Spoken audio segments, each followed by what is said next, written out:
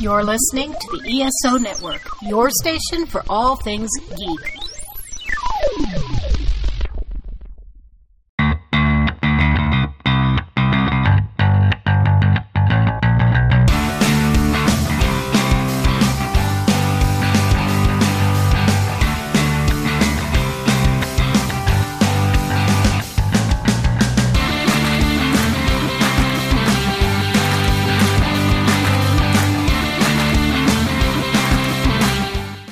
Hello and welcome to Modern Musicology. My name is Alan.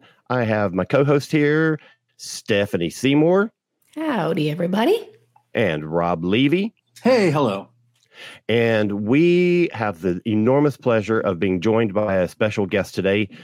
This is Mr. Richard Evans, who is the author of Listening to the Music the Machines Make, Inventing Electronic Pop 1978 to 1983. Mr. Evans, thank you so much for joining us. It is such a pleasure to have you here. Thank you very much. It's been brilliant to be invited. The book came out in November in the UK, and we are recording this show on January 29th. The book just came out here in the US 3 days ago, January 26th. We've all had the opportunity to read it, and like I was telling you earlier, I have thoroughly enjoyed this book. Yeah. So we're very excited to talk to you about it. Well, thank you very, very much for the compliment. And I'm delighted to talk about any of this. I'm wondering if you can talk about how the book came about, because there's a lot, and the germination of the book is probably just as fascinating as the book itself. Well, let's hope so, eh? The idea of the book sort of came from several different directions over quite a long period of time. I'm a great reader of books about music. I'm a big fan, and it's like I'm quite indiscriminate in what I read. And so they're not all electronic music biographies or about the electronic music genre particularly. But that's kind of where my personal interests sort of lay. Although, you know, my musical church is quite broad. And because I read all these biographies, I started to realize that when people sit down and write about their life, so I'm talking about autobiographies here, really, they're looking back at these times from 35, 40 years. And it started to occur to me that not through any fault of anybody's own, but it felt that inconsistencies were starting to creep into some of these stories.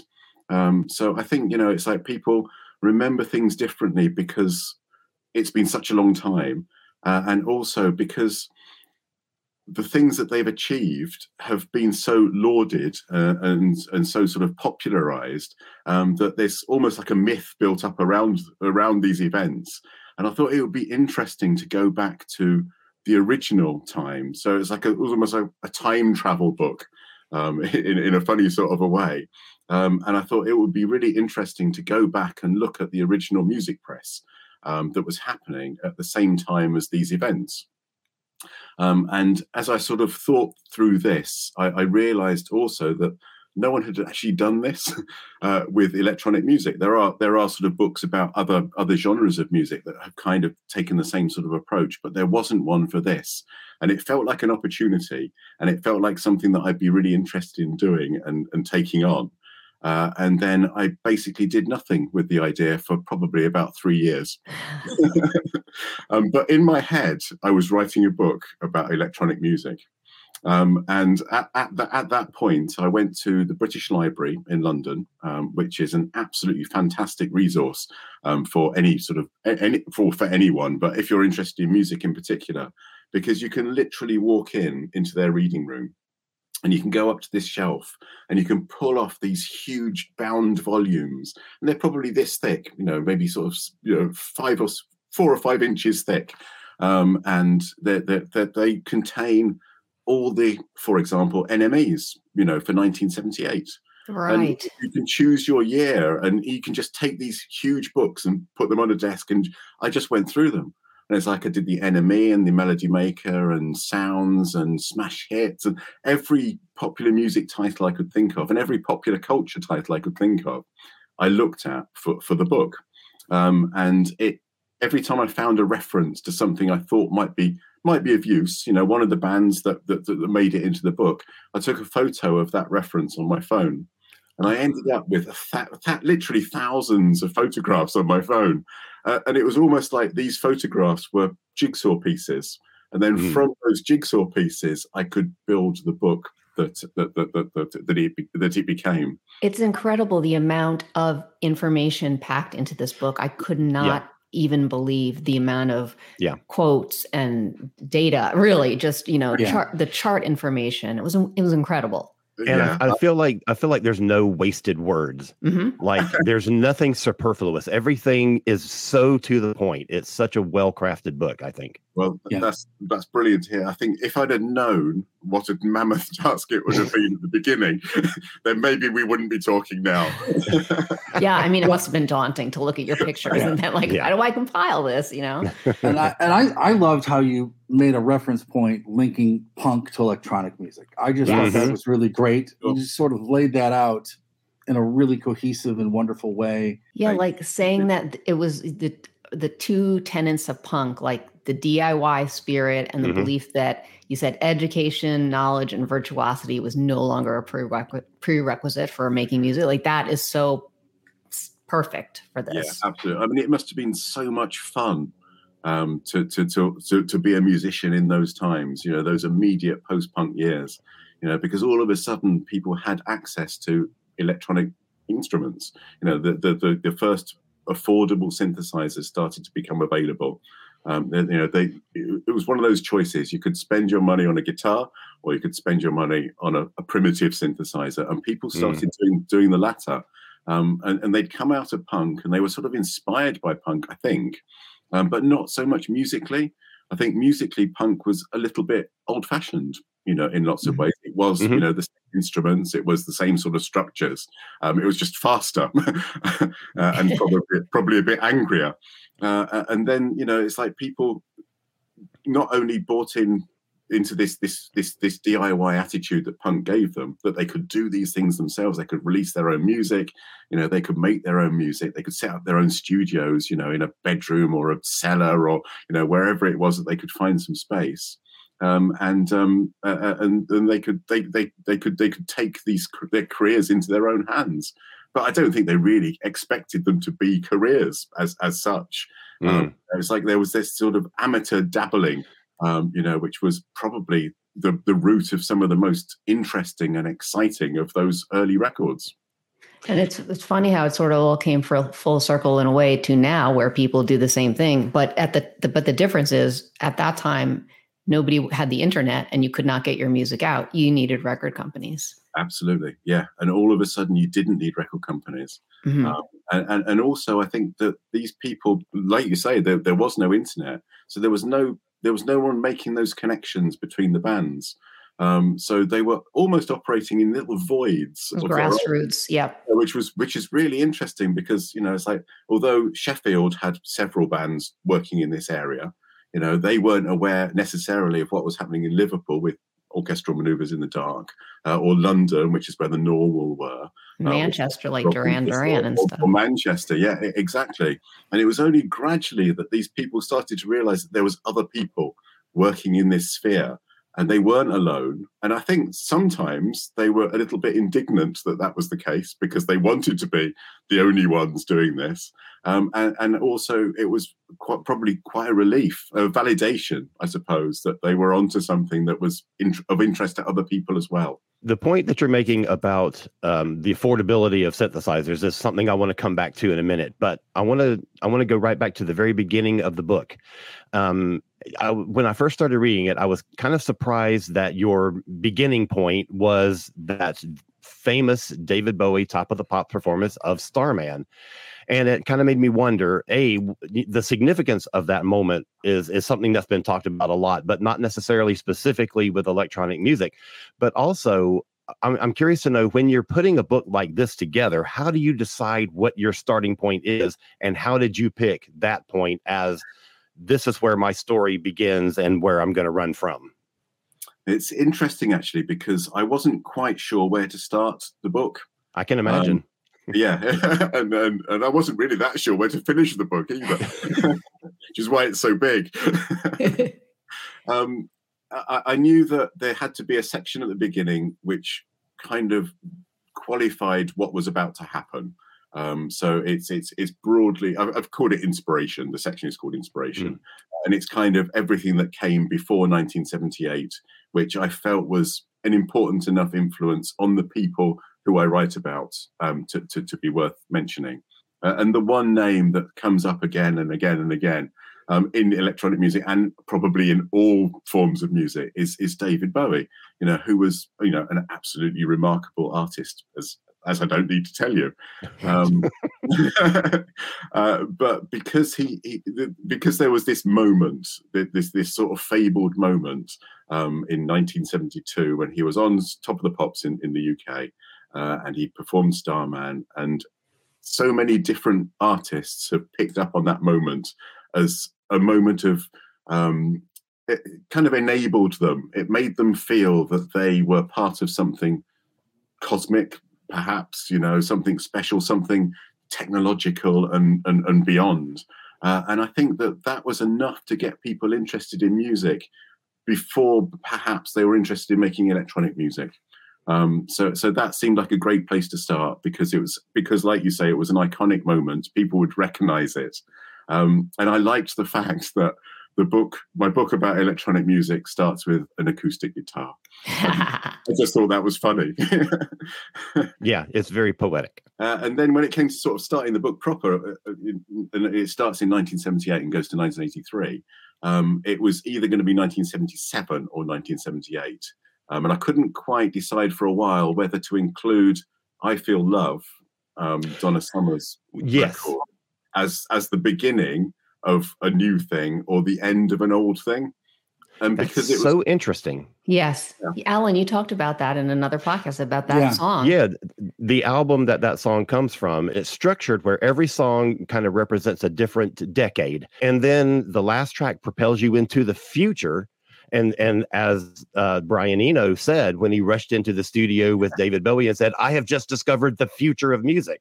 It's an incredibly clever structuring of an album, and that last track sets everything that's going to come down the road electronically.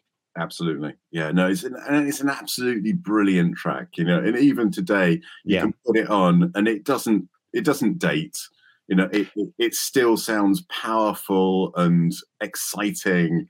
And we were talking about the importance of punk, and for me, it's kind of a punk record in a funny sort of a way. It has that sort of attitude to it, that sort of the minimalness and the sort of the way it kind of grabs you. Yeah. I was aware of that sort of that structure of the album, and that was kind of where I wasn't quite sure whether to sort of finish the first bit or start the second bit with that record. And in the end, I decided that disco was kind of part of the influences, so it should stay on the disco side rather than the innovators and the new generation side. Mm-hmm. I remember when that song came out, I was kind of young at the time, and I was fully aware that it didn't sound like anything else that I'd ever heard. I wasn't really sure why. I didn't quite understand. Like I didn't hear anything that sounded like a drum or a bass or whatever, but I didn't understand why it was as different as it was. It was later on that, of course, I realized, and understood. But definitely something, Alan, that I was thinking about as I read this book, because I remember, when I was 14, 15, 16, 17, I mean, like it didn't matter. It was just like this new sound. You knew there was a new sound. You couldn't really put your finger on it or articulate it. I mean, everyone knew, okay, synthesizers, but it just, the whole genesis of the scene, it wasn't apparent to me as a young teenager, the history of it. But, obviously looking back, it's comprehensive and definitely has a spark, like you said. And I remember, I wasn't even 10, but my brother came home and had it and played it over and over. It's probably one of the 2 or 3 first records I remember hearing my brother play over and over and over, like relentlessly. And I've got his copy of it now. The whole 12-inch thing with like super long, and it's a beast. I mean, you're totally right about saying that it's punk rock, because it's kind of got this sophisticated veneer, but underneath it, there's a really rawness to it, right? And I think that rawness sort of transfers later into some of the electronic stuff too.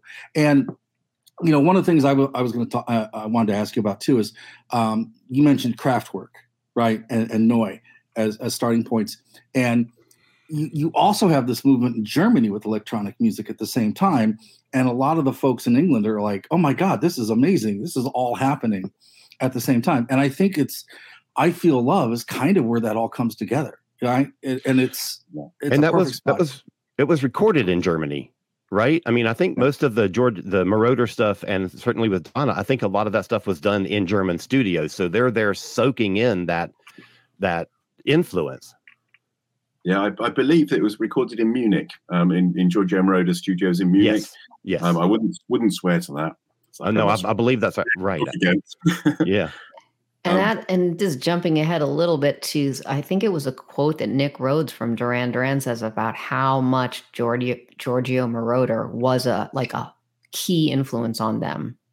And not just from that song, but I think other productions and stuff. But yeah, I think it was really important that this particular generation, they were less wed to certain genres. And they were much happier to bring in these different influences in a way that would have been considered wrong in the punk days. But they were pulling in stuff from the prog rock bands. They were pulling in stuff from disco. They were pulling in stuff, the electronic stuff from Germany that you were just talking about. It's like, and all of these genres have sort of key records that that sparked imagination, sparked inspiration. And they sort of unashamedly took these things and sort of fed them into something new. And because there were so many of them, the thing that came out of the other end of the machine was felt like it was equally new and equally innovative and striking. Something also that we alluded to before, but the fact that there was different scenes in different cities and whatever, but it was reminding me of sort of like a Beatles / Beach Boys rivalry,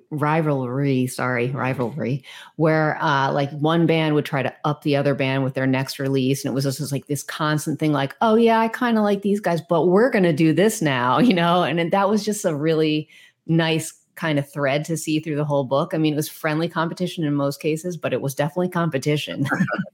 It absolutely was. Yeah. And right at the beginning, I thought it was quite funny that I was talking just previously about how these bands didn't really know that each other existed. Yeah. And there's a part in the book where Andy McCluskey from Orchestral Maneuvers in the Dark talks about hearing the Normals' Warm Leatherette in Eric's nightclub in Liverpool for the first time. And he's just like, oh my God, it's like someone else is already doing what we want to do. This is the thing that got them to sort of start moving. Yeah, and like how Annie Lennox and the Eurythmics, Dave and Annie were so upset when they had her Yaz come out because they were like, "Oh my God, we're working on that sound," and then boom, someone already did. It's just It must have been incredibly frustrating for them because I think all these people were sort of using the same machines. So they came with the same set of sounds. And as an aside, I don't even know if it's in the book, but Phil Oakey from the Human League made the point that of all the new records that were coming out, everyone was just using the preset sounds that synthesizers already made. They weren't making their own sounds at all. They weren't actually pushing these machines to any sort of limits. They were just basically getting them out of the box and plugging them in, and all using the same things. And I think you're right. They started listening to each other's records and saying, "Oh, it's like that. What's that drum machine? And how did they make that snare sound? Without actually using a snare." And they thought, we have to use that, and then we have to get a newer thing that we can put on to make our record more modern and more cutting edge and more exciting than that one. It was, kind of extraordinary. And although it feels now like the rivalry was friendly, I wonder if it always was. Right. I get the impression that there is a lot of people being pushed, and they're pushing the machines to do new things, but they're also pushing sort of where they are. And I think that's kind of interesting. And I think too that they're pulling in, aspects of modernism and cinema and just like household noises. Like suddenly, like what happens if we play a ceiling fan, and speed it up and slow it down? There's all this weird sort of innovation. It's almost like the 20s with jazz musicians just like messing around trying to figure out what they're doing. And I think that the ability of the synthesizer to give them this like flexibility is really a profound focal point of the 20th century in popular culture. Yeah, I absolutely agree. And I think the other important thing about the synthesizer was that you didn't have to be a musician to play it. So there was none of that, having to go out and, buy your guitar and then sit in your bedroom and strumming it until your fingers bled, until the calluses developed, for years, and then having to do the sort of the pub circuit or whatever the equivalent would be for you guys, the tiny sort of horrible rock venues. These people, like I said before, they could just take this thing out of the box, they could plug it in, and they could start making noises immediately, and they didn't have to have any of that prerequisite. And I think that is probably the essence of how startling these new records were, because they didn't follow any of the rules. They didn't follow those musical structures. They didn't sort of, no one had paid their dues as musicians. They were just, I was going to say having fun, but I think a lot of them took it much more seriously than that.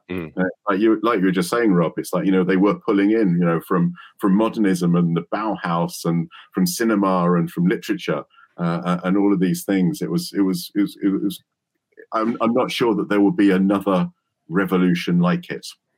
Yeah, and I want to talk about that point really quickly. There's a quote in the book from Eno. He says, "I realized that there were certain areas of music you could enter without actually learning an instrument, which at my age, I certainly wasn't about to do." And I remember from that time, there was a real bias against synthesizers. And you had bands like Queen who would brag on the back of their album cover, no synthesizers were used in the making of this record. And certainly people that I knew and hung out with, and I'm gonna totally out myself, I'll be perfectly honest, I was one of them, said things like, if you had any actual musical talent, you'd be playing guitar or drums rather than having computers make music for you, that kind of thing. And, I've seen you mention the anecdote where the musicians union tried to ban synthesizers for fear that they might put proper musicians out of work. Where does this bias come from, and why was it so prevalent? And what do you think it was that got over that hump? I think it came from progressive rock predominantly. And I think it came from the progressive rock musicians themselves, because I think they set themselves up as virtuosos. It's like Rick Wakeman, with his multiple keyboards, and his sparkling cape, spinning like a magician, it's like, absolutely, a mad scientist kind of thing. And I think they made it very, very clear that this was not something that mere mortals could do. And I think that was something that people liked at the time, because people wanted to admire that virtuosity. I think it was punk that sort of swept that admiration for musical talent away.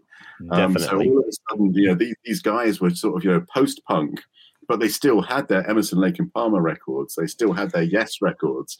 It's like those things were still feeding in. And they were inspired by them in the fact that they'd seen them and heard them, and they'd watched these virtuoso performances. But they were sort of doing their own, filtered through punk rock with the addition of all these other things going on. And all of a sudden, they could do things that sounded like real things without, like I said, without the necessity to spend years, honing their craft. There was an interesting quote about Martin Rushent, that basically he took the easiest way of getting things down, like an idea or something, that it did, rather than having someone play it like for 6 hours and not getting the part, he could just feed it into the machine and it would come out. And like that was his approach to making it, but also that he could turn out really good, amazing pop sounds and melodies from that machine. Yes, Martin Rushton's actually a really interesting character in this story.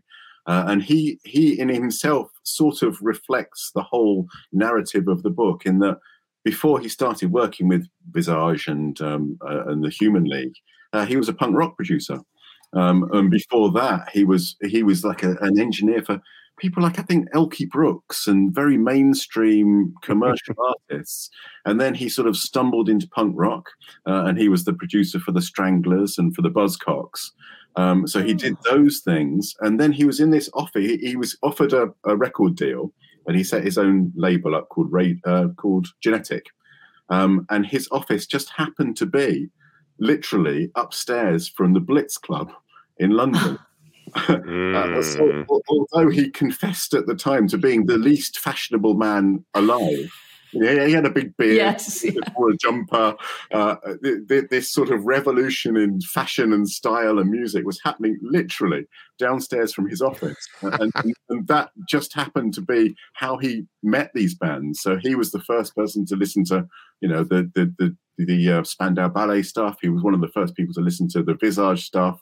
He was one of the first people to listen to Simpsons Human League stuff. So he was kind of well placed, and also he was agile enough to adapt his approach, but you can still see that sort of punk rock immediacy coming through. It's like he wasn't interested in the process; he just wanted to get to the final results that presumably he could hear in his head.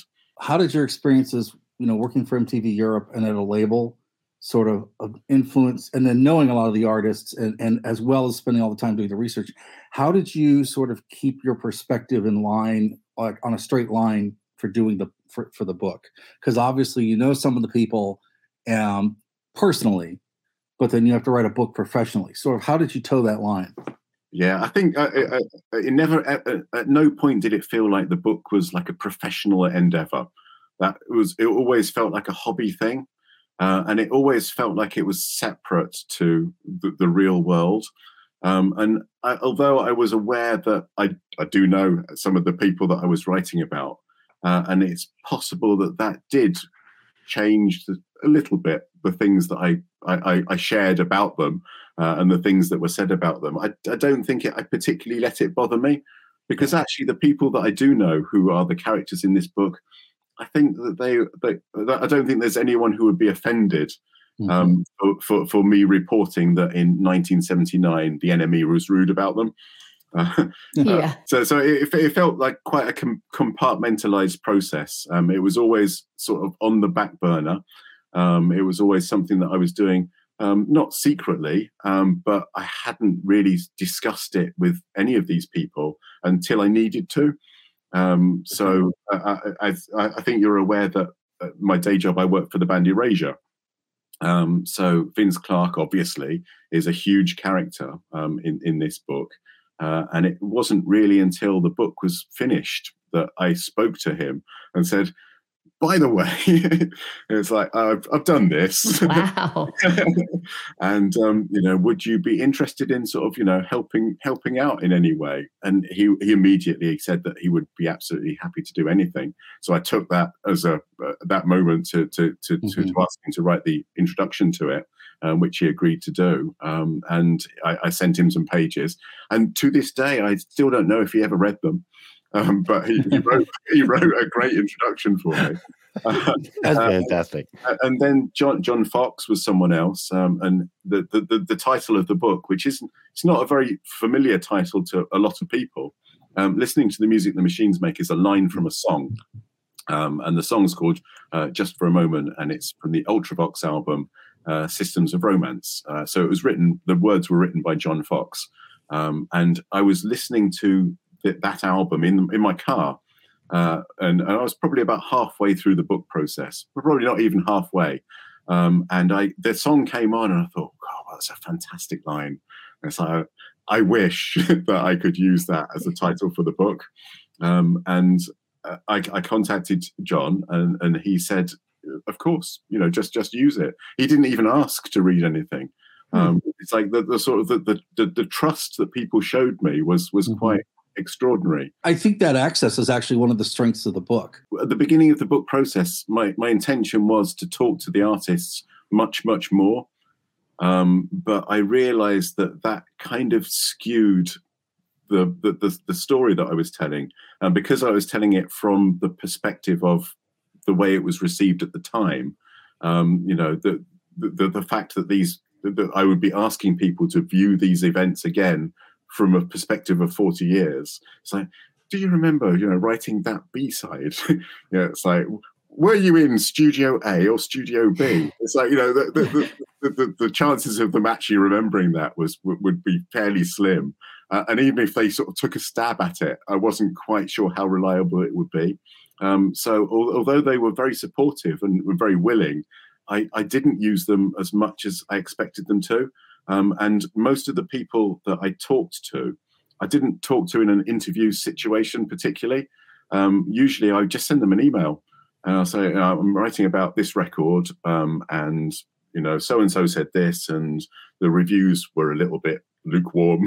Can you remember whether there was pressure from the record company or something like that?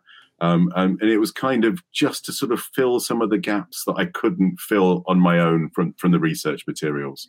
And it seems to have worked and people seem to have responded quite well to it. It's like quite a few of the people who are in the book have now had the book. And so far, so good.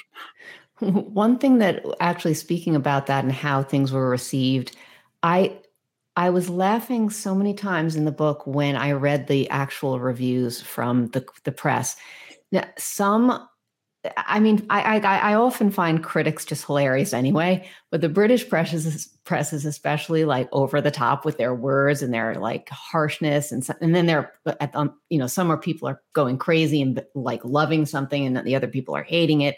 But it makes me think that it almost like, it's so subjective and it doesn't really matter. They're just writing words about something it might be so personal to a person, all these songs that they were trashing. I'm thinking like, I loved that song, when they were, and even like the bands themselves sometimes didn't like their songs. I think Japan was saying when they put I Second That Emotion out, they didn't like it. To me, that was one of my favorite songs when I was, 17 years old. I can remember listening to that in my bedroom, So that was a very interesting and funny kind of thread throughout the whole book. A good example of that is Edward Pouncey in Sounds Magazine. In his review of the Eurythmics' Sweet Dreams Are Made of This, he called it a lifeless plod of a song that drones on like a flood warning siren. That is hilarious and brilliant. And wrong on all counts, but brilliantly stated. And about the single Rio, one of my favorite was Record Mirror's Jim Reed. He wrote all the joie de vivre of an ingrowing toenail. Yes. Okay, alrighty then. Well, I think that all those quotes sort of emphasize too that the music press really was caught off guard by this whole revolution and how to respond to it. Right? As the public was too, I think. Yeah. But I also think that, the fact that a lot of great music of this time came out of like working cities, particularly in the North, more out of habit. I think that really affected it too. But like just the complete way that the reception of this was received by critics speaks to it. And I think one of the great things that I liked about the book is that I feel a lot of this music that I loved growing up or that I heard sort of circumspect by growing up has been validated now 30, 40 years later as being really artistically innovative. Yeah, like Duran Duran just got into the Rock and Roll Hall of Fame. To me, that says a lot. Yeah, absolutely. In fact, a lot of the bands in this book are now in the Rock and Roll Hall of Fame because Depeche Mode are and the Eurythmics are as well. So it really has become validated. It's like, and like you say, the press of the time, this 1978, especially at the beginning, were absolutely savage. Yeah. It's like they kind of had no good word to say about anyone.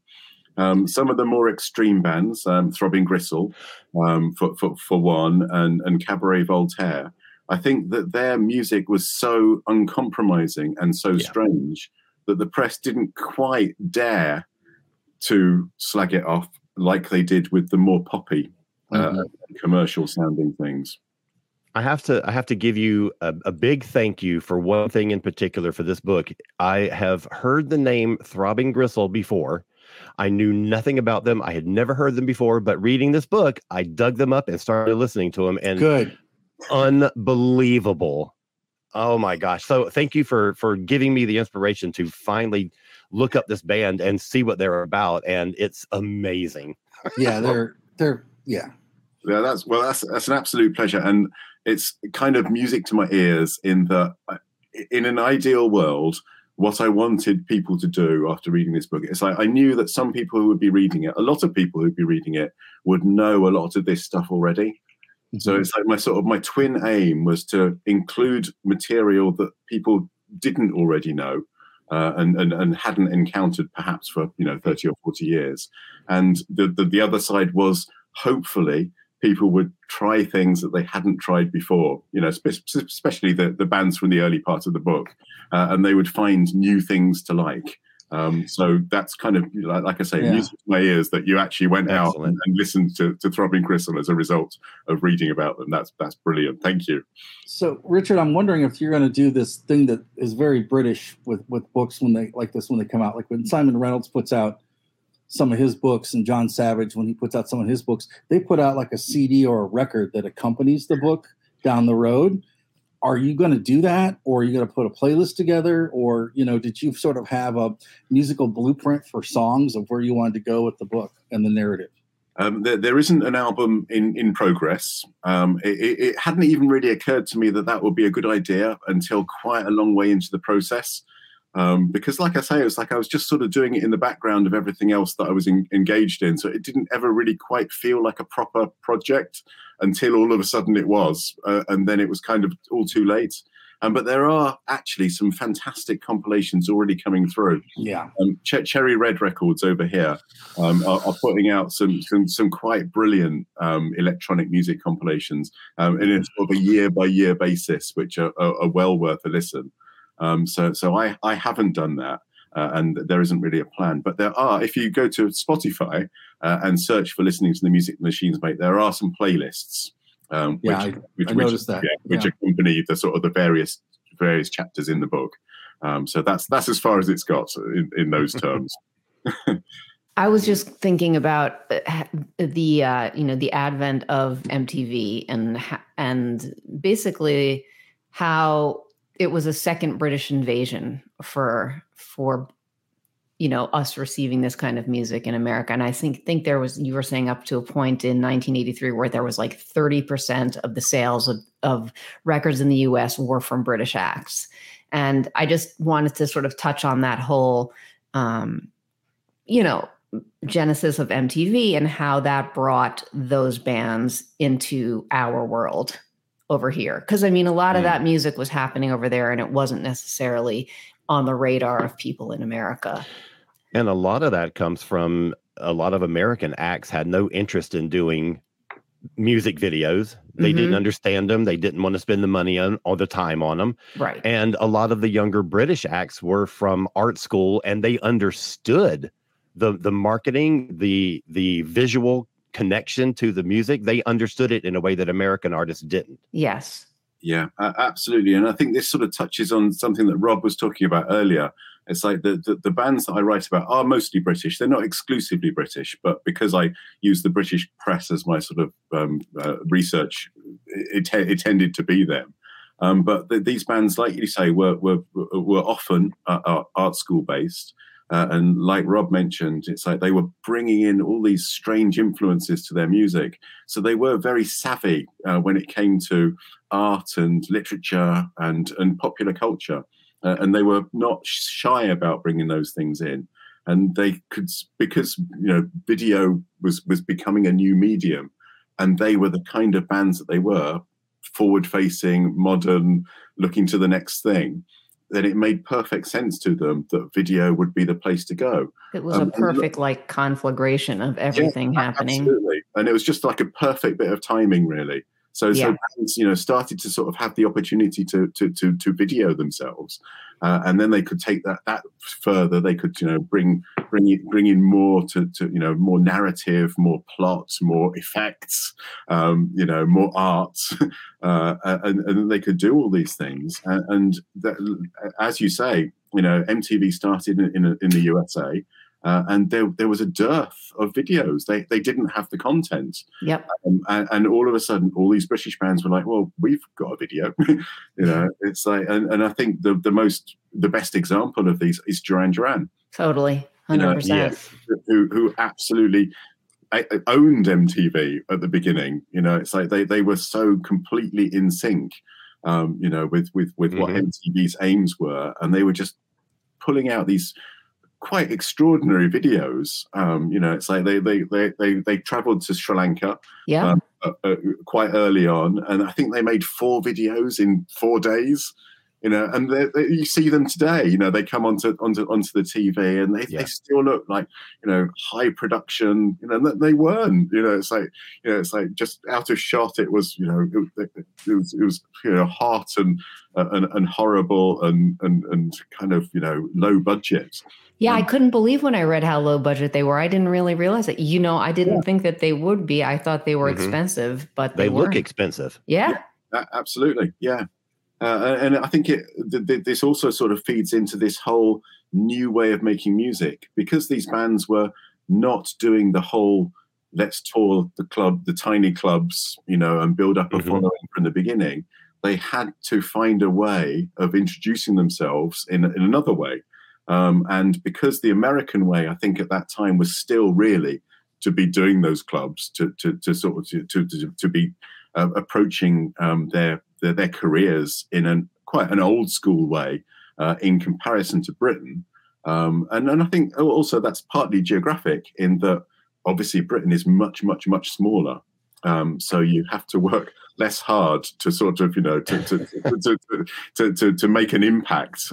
Whereas, in America, it's obviously absolutely huge. Yeah. And then MTV was really, the bands would be played so much on MTV that by the time they did get here, they already had their built-in audience. They were able to sell tickets to their shows because people knew who they were. Yeah, and British bands that didn't do particularly well in Britain could become huge, huge American stars. A Flock of Seagulls, springs to mind for that, because they worked so hard in America, to probably to the detriment of their careers over here. But, it's like, if you're going to be successful in one or the other, then, financially it makes sense to be successful in America, where there's, 100 times more people buying your records. So MTV was incredibly important, and particularly in taking this music and spreading it internationally. It was key. Yeah. I want to jump back to a previous point for just a minute. We were talking about the affordability of synthesizers to the public. And that's what sort of launched this whole electronic revolution in pop music. But I want to go back a little farther than that, like 2 decades farther, because this same thing was happening with the sort of avant-garde classical composers in the 50s and the 60s. So you had Studio for Electronic Music was founded in Germany in 1951, and you have these composers sort of coming out of that scene. Stockhausen worked as an intern basically for that studio, and then started composing his own electronic pieces in the 60s and 70s. You had Varese, whose Poème Électronique came out in 1957. Xenakis, Diamorphoses came out in 1957, and he continued to compose electronic pieces throughout the 70s, 80s, and 90s.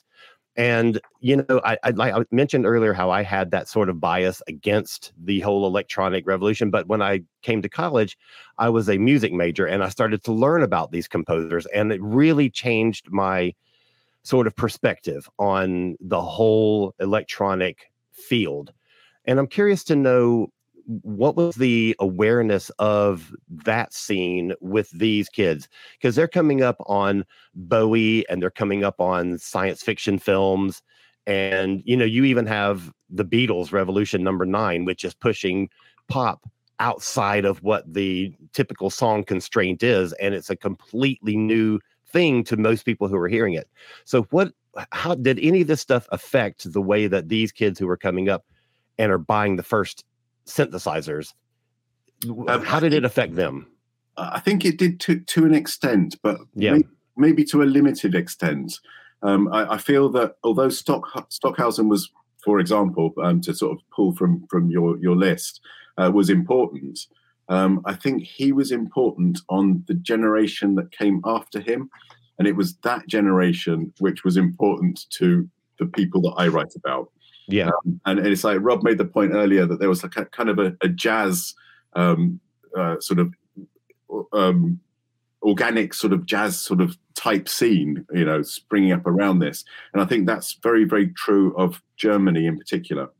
So in the sort of the post-war Germany, while Germany is sort of starting to rebuild itself and rebuild itself as a different Germany, with music, for example, which doesn't hark back to the old days, but instead looks forward to a bright new world.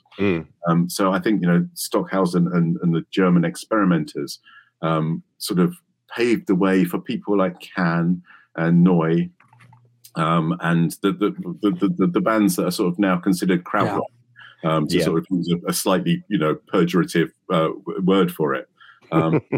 But those bands were the bands that were directly influenced on the bands that I write about.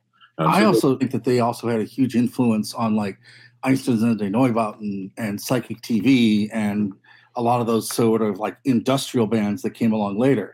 Sure. I mean, I think like Trent Reznor is much more Stockhausen than he is Vince Clarke, right? Yes. So that makes sense. I think as you get to industrial music, which is sort of the elephant in the room later, I think that's where a lot of that stuff really sort of seeped in because people wanted to move on and hear something totally different. So, yeah, it's interesting actually because we were talking earlier about starting and finishing the book, and I wasn't quite sure where to start or where to finish. But I finished in 1983 basically because the last record I felt it was essential to write about was Blue Monday by New Order. Because that record signposted so many things after it. It was that whole Arthur Baker electro New York that went into house and it went into techno, and then the sort of everything started to fragment at that point into subgenres, and those subgenres would have subgenres of their own, and it just got so incredibly complicated. But I love how you did that. And I love that whole, there was almost like that coda of like the late 80s to early 90s of how basically Kraftwerk and Gary Newman went to influence like electro funk, early hip hop like Africa Bambaataa and Malcolm McLaren with Buffalo Gals, which kind of was the whole precursor to Frankie Knuckles and the Chicago and the Detroit sound and then Mars. And I just want to hold up, because this is when I was starting to work at Island as an intern, and I was so fortunate enough to work Mars and Eric B. and Rakim and all these cool records that were really up my alley. So we had that 4th and Broadway imprint that carried a lot of that stuff. So that was all just really interesting that like thread of influence through any, obviously until today too. Yeah, absolutely. And I think that by 1983, it's like bands like you just mentioned, Rob, they were looking further afield for new influences because it kind of felt by 1983 that everything was electronic. All the bands that sort of poo-pooed in 1979 were suddenly coming out with electronic music of their own. It's like it sort of ran through. Yes, it's 90125, is it? That's right. I can never remember the number, but yeah. So when Yes worked with Trevor Horn, it was almost like a circle had been closed. Yes, and those sort of people who were more interested in the harder edged things, I think they did. They went back to Neu and they went back to the krautrock sounds, and that became Nine Inch Nails and Ministry and Ministry and all these guys. Yeah. I also think too that the sort of bookend between I Feel Love and Blue Monday is perfect for identifying the club culture of the time. But I also think, I was thinking like going into this, why the hell did he end it in 83? And that was my big thing going. It's like, okay, and I started to think about it. I'm like, okay, well, after 83, you get sort of like the rise of the duo. I mean, you get the Pet Shop Boys, you get way more, you get Erasure, you get a lot more. And by this point, you can't, at some point, you're going to go nuts trying to write a book beyond that. So and I think you did a really good job of sort of framing that, right? Because it really does get convoluted. And also by 84, Cabaret Voltaire is kind of a different band. And there's some interesting stuff going on, but there's also a really big dilution of it, right? Yeah. So I think that was a really good thing. And, I was really glad to see somebody write about, because there's so much that's written about Blue Monday. But I just wanted to see someone write about it from like a point of view that was just, hey, it's Blue Monday, right? Because it's, it's sort of like the sing of the late 20th century. It's just relentless, and it's incredible, and it's still relevant. And I thought that was a really good stopping point, especially since you set the table so hard with the Kraftwerk records and I Feel Love. Yeah, I think we were talking earlier about how it felt like I Feel Love was a punk record, and I think that Blue Monday is equally a punk record. It has that sort of attitude to it. And what amazed me actually doing the research about Blue Monday was how much the critics hated it at the time. Oh, God, yes. It absolutely destroyed it. And it's like it was funny to me because I was writing the journalists' names, and I was thinking, I wonder if these journalists will see this writing and look back and think, I wish that I'd said something different about Blue Monday. Like, how wrong was I? Over here, people didn't love it either. I went to a record store and I was buying imports, and somebody's like, "This is garbage, but you'll love it," and just gave it to me in my bag. Nice. So, like, thank you for giving me an original factory friggin' copy of Blue Monday. That again goes to the thing. I was like, I remember dancing to that at Danceteria nonstop. Like, that was just, again, it's one person's opinion, a critic or something, but it's really what the public thinks. That's right. And you touched on the fact that you danced at Danceteria.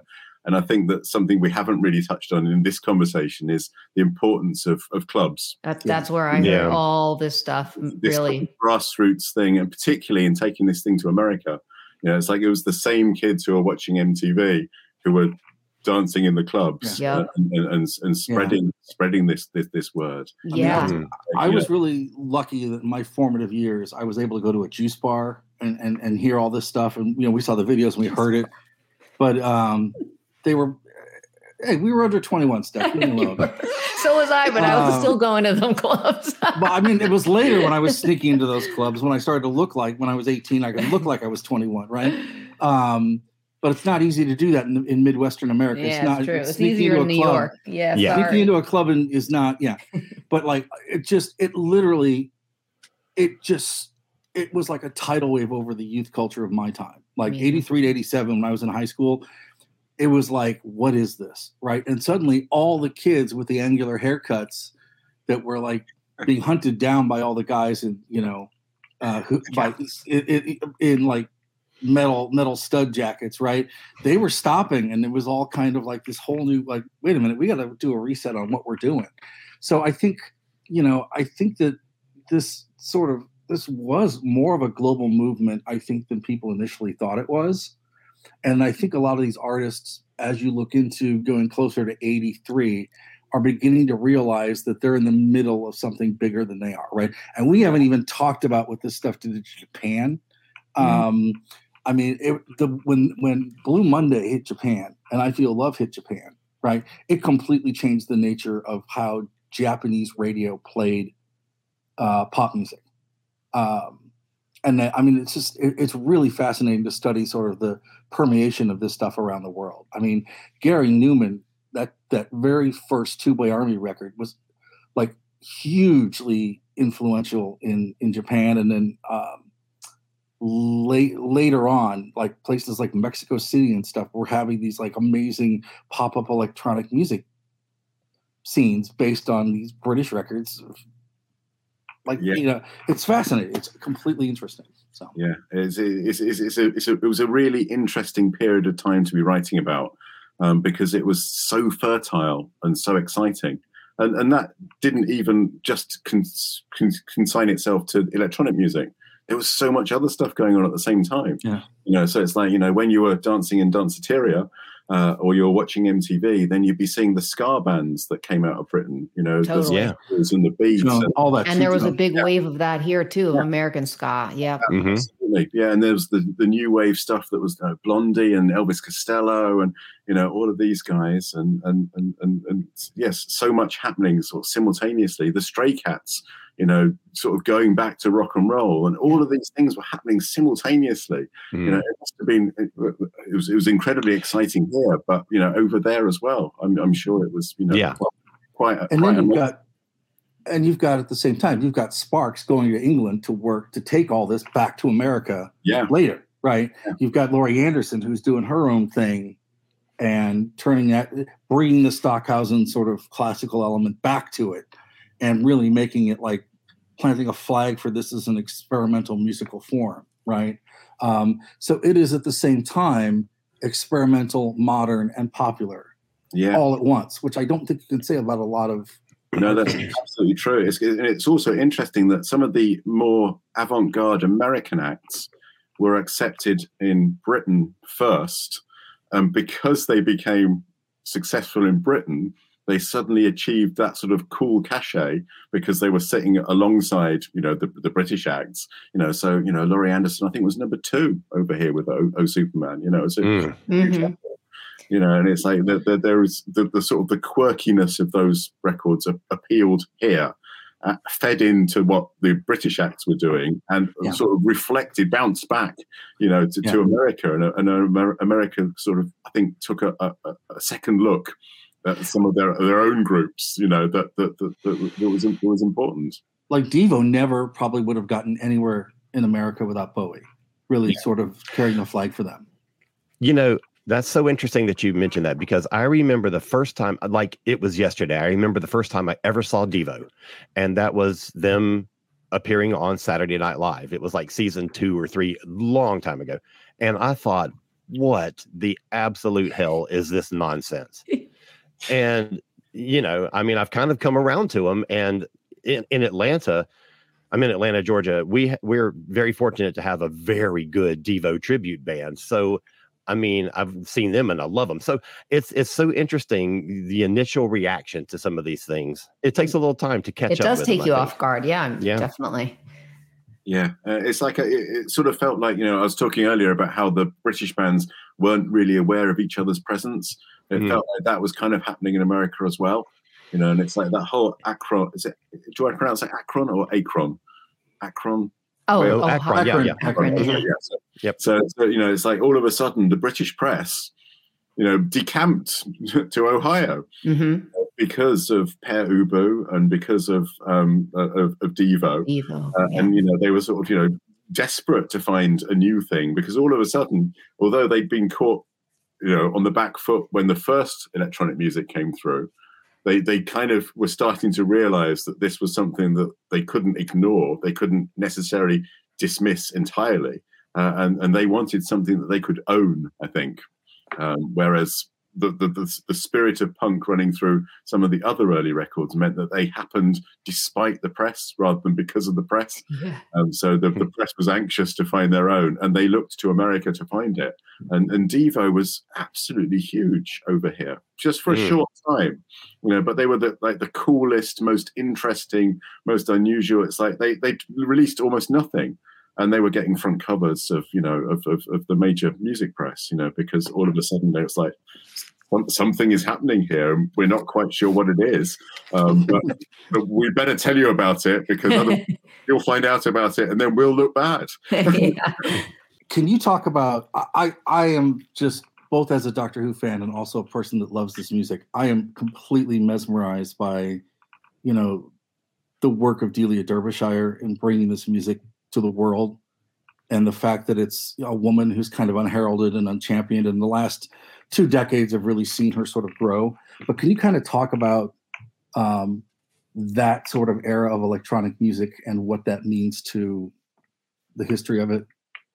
I think Delia Derbyshire. Well, Doctor, it's difficult to know where to start.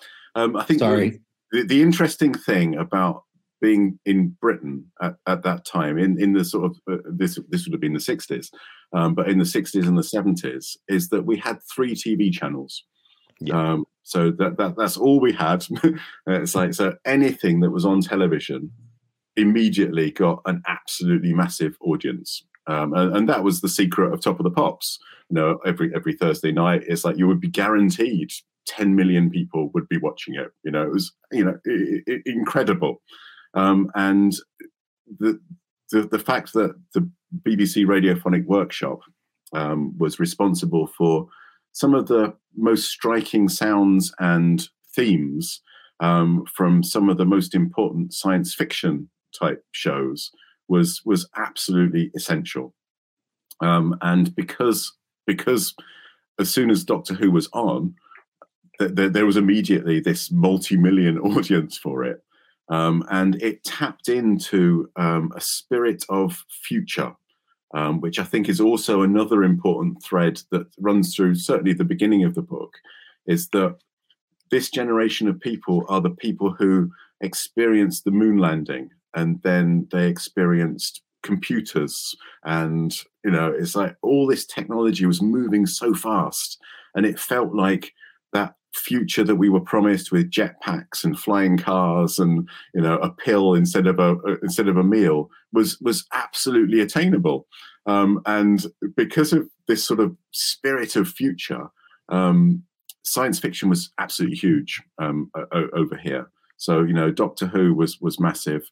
And because Delia Derbyshire had provided those sounds, not just the sounds for the theme, but the sounds that sort of, you know, were in the background. Her influence on this scene cannot be underestimated, because I'm pretty sure that anyone of the generation of people that I write about, if you ask them how important the Doctor Who theme was to them, they would all say yes. You know, and it's like, you know, from Depeche Mode to Orbital, you know, would say that this was an incredibly important thing. And it's like, I think that in the same way as we were talking about the impact of I Feel Love and the impact of New Blue Monday, the Doctor Who theme was so strange and so groundbreaking and so other, that it was something for people to latch onto. And the people who seem to have latched onto it the most was this impressionable generation of people who would turn in to the generation who wrote these amazing electronic records. Yeah. Richard, thank you so much for spending this hour with us. I thoroughly enjoyed the book, and I thoroughly enjoyed talking to you about this. The book, the whole scene, it is such an exciting time in pop music history. It was an absolute pleasure. I've really, really enjoyed the chat. It's like it feels like it could go on for many hours more. Yeah, good. Really, the book has so many things that you just want to delve into. It's amazing. It's really highly recommended. Please get that book, everybody. Yes, absolutely. And Richard, the highest compliment, because these two are well aware of my vast and great dislike for Spandau Ballet. Right.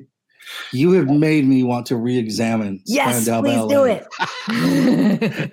Yeah, re-examine the early Spandau Ballet records, because they're very different from that that yacht rock true, and that's kind of what I need to be reminded of, right? They're so funky and awesome in the beginning. You also made me want to go back and re-listen to my Japan records, which I haven't done in forever as well. That's what I was listening to this week. Yeah, I was listening to a lot of Japan records this week, and just and you know, as somebody that does a radio show every week, when you rediscover something that's been dormant for a while, it leads you down rabbit holes that are just great. There's 5 hours of my day. So thank you for, in the middle of 30,000 things I have going on, making me go down rabbit holes. And I mean that in the nicest way possible. Right? I'm taking it in the nicest way possible. You're very, very welcome. Well, once again, thank you so much. And mention the book one last time. Okay, so remember, listening to the Music the Machines Make, Inventing Electronic Pop 1978 to 1983, is published by Omnibus Press. It's available now. It is the histories of the various pioneers who invented electronic pop. And you have a website too, right? Oh, I do have a website too. Yeah, talk about that. So the website is called inventingelectronicpop.com. Facebook is electronic pop, and Instagram is @electronic pop also. Fantastic. Thank you so much once again. We have greatly enjoyed our time with you. Pleasure. Really nice to meet you all. Thank you, man. Thank you. All right, so stick around. We're going to take a quick break, 30 seconds, and then we're going to be right back with our picks of the week. So stay tuned. Attention, people of Earth! Looking for a way to kill half an hour every week? Try the Flopcast. It's a silly podcast about cartoons, music, comics, movies, obscure pop culture from the 70s and 80s, and chickens. Join us! Bring coffee! We're on the ESO network. And we're at flopcast.net. Okay, we're back. What did y'all think of the Richard Evans interview?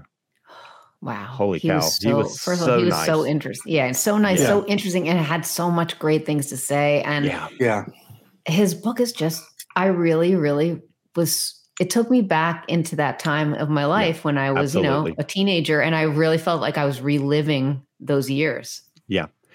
It led me to listen to stuff I'd never heard before, like the very first 2 or 3 Human League singles I'd never heard. I only knew them from radio and MTV, so I only knew Don't You Want Me, and after that point I'd never heard those early ones, and they're so different. Yeah, it's good stuff.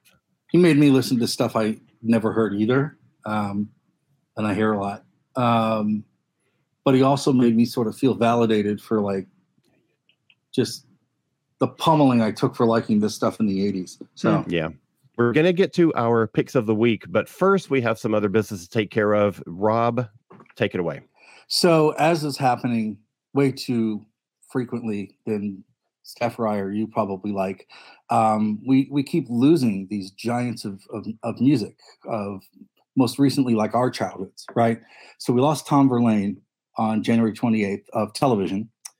And we talk a lot on this podcast about 1977 and how incredible it was.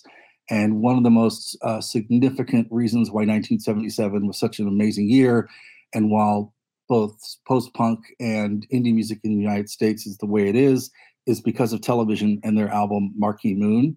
I know it's sort of like this, one of the records that you get handed to when you say, I want to be a cool kid.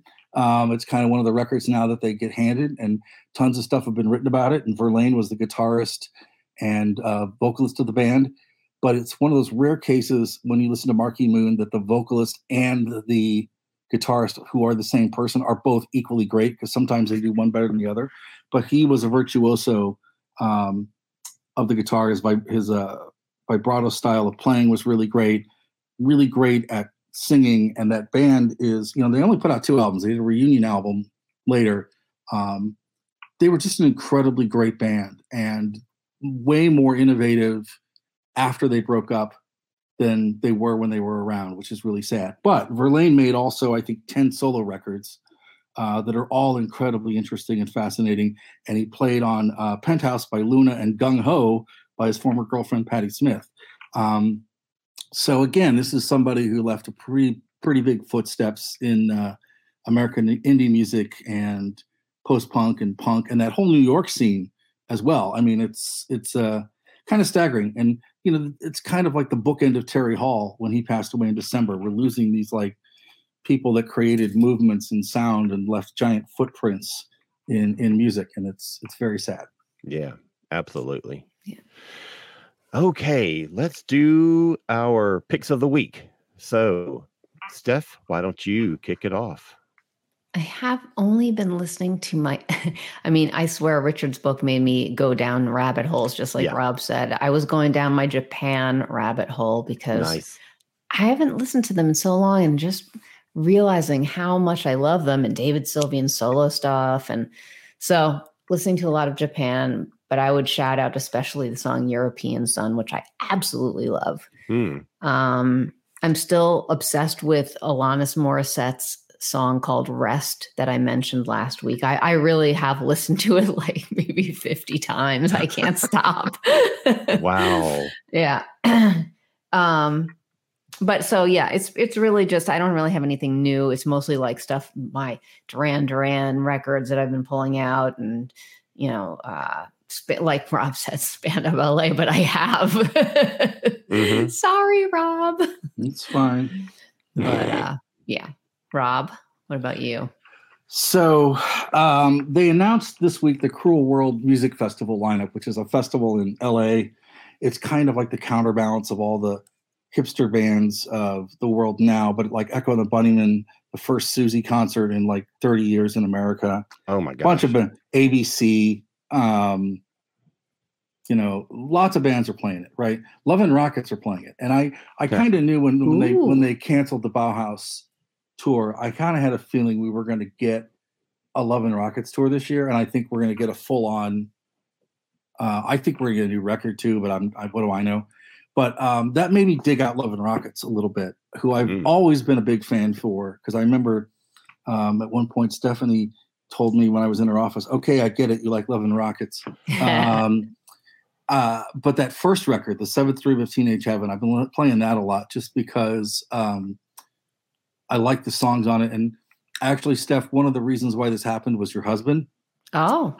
Because we were talking about producers and production, and the production on that thing was really amazing, but it also sort of set this stage for how all these other Beggars Banquet artists and sort of quasi-goth artists would handle production in a studio. So I've been listening to that a lot, the Seventh Dream of Teenage Heaven, and I love it. And then we had both Australia Day and Robbie Burns Day this week. And Australia Day made me go back and listen to a lot of those old records from the Chills and the Clean and Straight Jacket Fits, a lot of that Flying Nun stuff. But Robbie Burns Day made me do the most happy thing I love doing, and that is going back and digging out my Aztec Camera records. Right? Ooh, yay. And Roddy Frame had a birthday this week as well. Oh. And that first record by the Highland Hard Rain is probably one of the records of probably one of my 5 records, right? I saw that tour. Did you see that tour? I have never actually seen them. Okay. But that record is just pretty astounding and stellar all the way through, and it's fantastic. And then also by reading Richard's book, I went and revisited Low, which is one of the Bowie records I like anyway. But I revisited Low this week by David Bowie, and I listened to it in different way. I did something I never have done. I haven't done in about 10 years with Low. I listened to it with headphones on. Mm-hmm. And it's a whole different record. It's a whole different experience. But I also listened for a lot of the stuff on that instrumental side that I wasn't looking for. Like I'm looking for like how they did note changes, and just I was sort of listening for a more technical aspect than I would as somebody who loves Bowie. And that thing's fantastic. I don't understand how people can't like it. So yeah. And again, after I listened to David Bowie's Low, I couldn't really find anything new to listen to that I wanted to hear after that. So that's my week.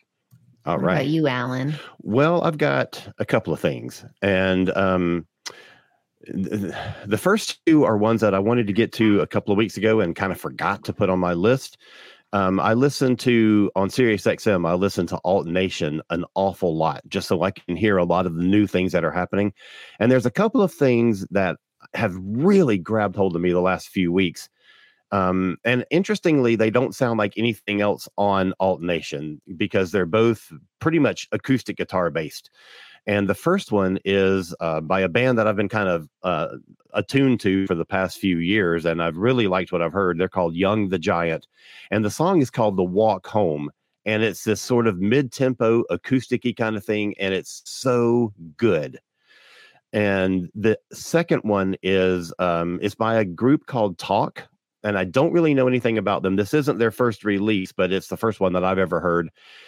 It's called Runaway to Mars, and it's this very slow acoustic guitar piece that even has like an a cappella break after the bridge going into the last chorus. It's so gorgeous. It is just amazing. And so I highly recommend anybody to go check out those 2 tracks. And the third thing is, and I kind of just stumbled upon this past week, I didn't even realize that it was coming out, is a new single by Jethro Tull. No. I don't even know how to pronounce the title of the song, but it's a phenomenal song. I absolutely love it. They have a new album coming out on April 21st called Rock Flute, spelled with weird characters and stuff. And this first single came out last week, and it's excellent. I absolutely love it. I cannot wait to hear what the album is going to be like. Wow. Okay, so that's us for this week. Before we wrap it up, tell people where they can find more of you. Stephanie, where can people find more of you? People can find me on Bandcamp under my name. I have a website called therearebirds.com. You can find me on Facebook at Stephanie Seymour Music and on Instagram at there_are_birds. And of course, on all the streaming platforms everywhere. All right, Rob, hit it. So you can find me on by my name on the Facebook and the Twitter and Post. Yeah, I know. And also you can find me on the Weekend Justice podcast with needcoffee.com and on the radio every week from Wednesday nights from 7 to 9 on KDHX in St. Louis, streaming at kdhx.org. If you are busy that night, or if you just want to listen to it during the day, that's not a Wednesday, all of the shows on KDHX are archived for 2 weeks, so you can listen there. Sweet. Alan? Ooh, thank you for asking. You can find Cosmic Press at kozmicpress.com. And that's got a big old list of my books and the books that I've published from other authors and the list of my podcasts that I do. And we have our other co-host, Anthony Williams, who is not with us this week. And you can find his podcast, Watchers in the Fourth Dimension. They are currently on hiatus, but they have 4.5 years worth of episodes to listen to. If you're a Doctor Who fan, I highly recommend it. Go listen to that show. It's fantastic. All right, so we'll be back next week. Until then, take care. Have a great week. Keep rocking on, and we will see you soon. This has been a broadcast of the ESO Network. Be part of the crew and help support our shows by donating to our ESO Patreon or by shopping at the TeePublic store, which can all be found at www.esonetwork.com. The ESO Network, your station for all things geek.